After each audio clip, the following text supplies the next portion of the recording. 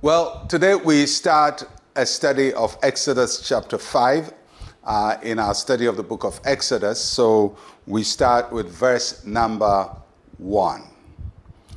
Afterward, Moses and Aaron went in and told Pharaoh, "Thus says the Lord God of Israel, let my people go, that they may hold a feast to me in the wilderness." What a day that would have been. Finally, Moses met Pharaoh, or finally Moses returned to Egypt, and he goes to the court of Pharaoh, he and his brother Aaron, and they meet Pharaoh. What a day that would have been, because it's been about 40 years since Moses was in the court of Pharaoh.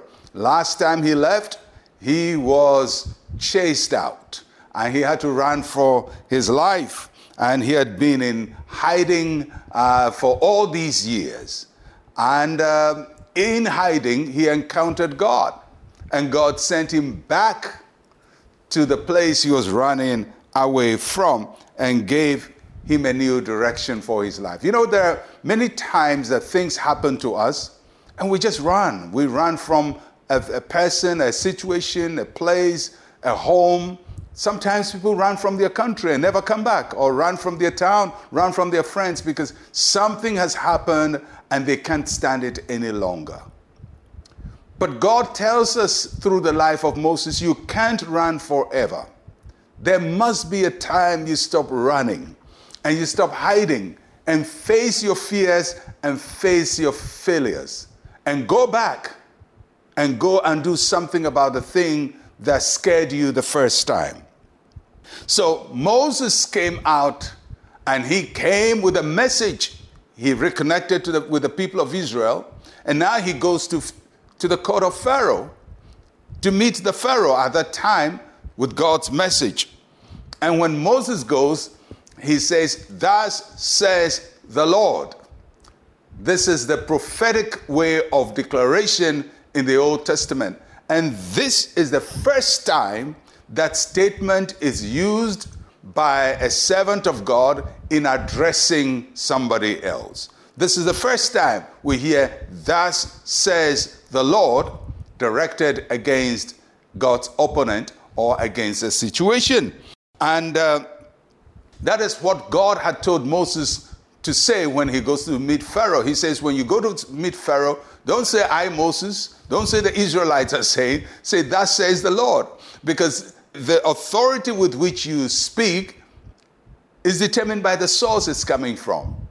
If this is what the Israelites are saying, what weight does that have? If this is what Moses is saying, he's a refugee. But if this is what God is saying, "Thus says the Lord," there's power in it.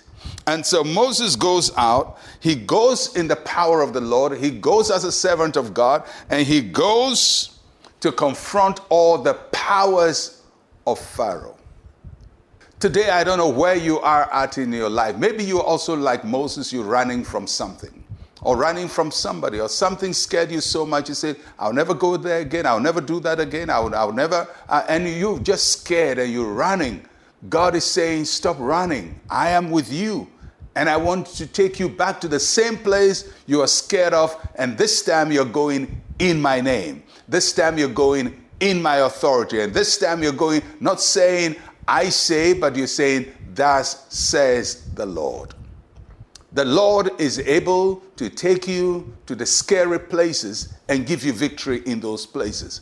And if you are at that point in your life where there is a scary place you're running away from, God wants you to confront that scary place, and God wants to give you victory in that place. So this week, as we see this encounter of Moses and Pharaoh, may it be your story that God will take you back in his name, in his power, and give you victory in Jesus' name.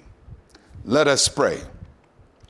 Say with me, Heavenly Father, today I boldly step out of every fear or failure that holds me back.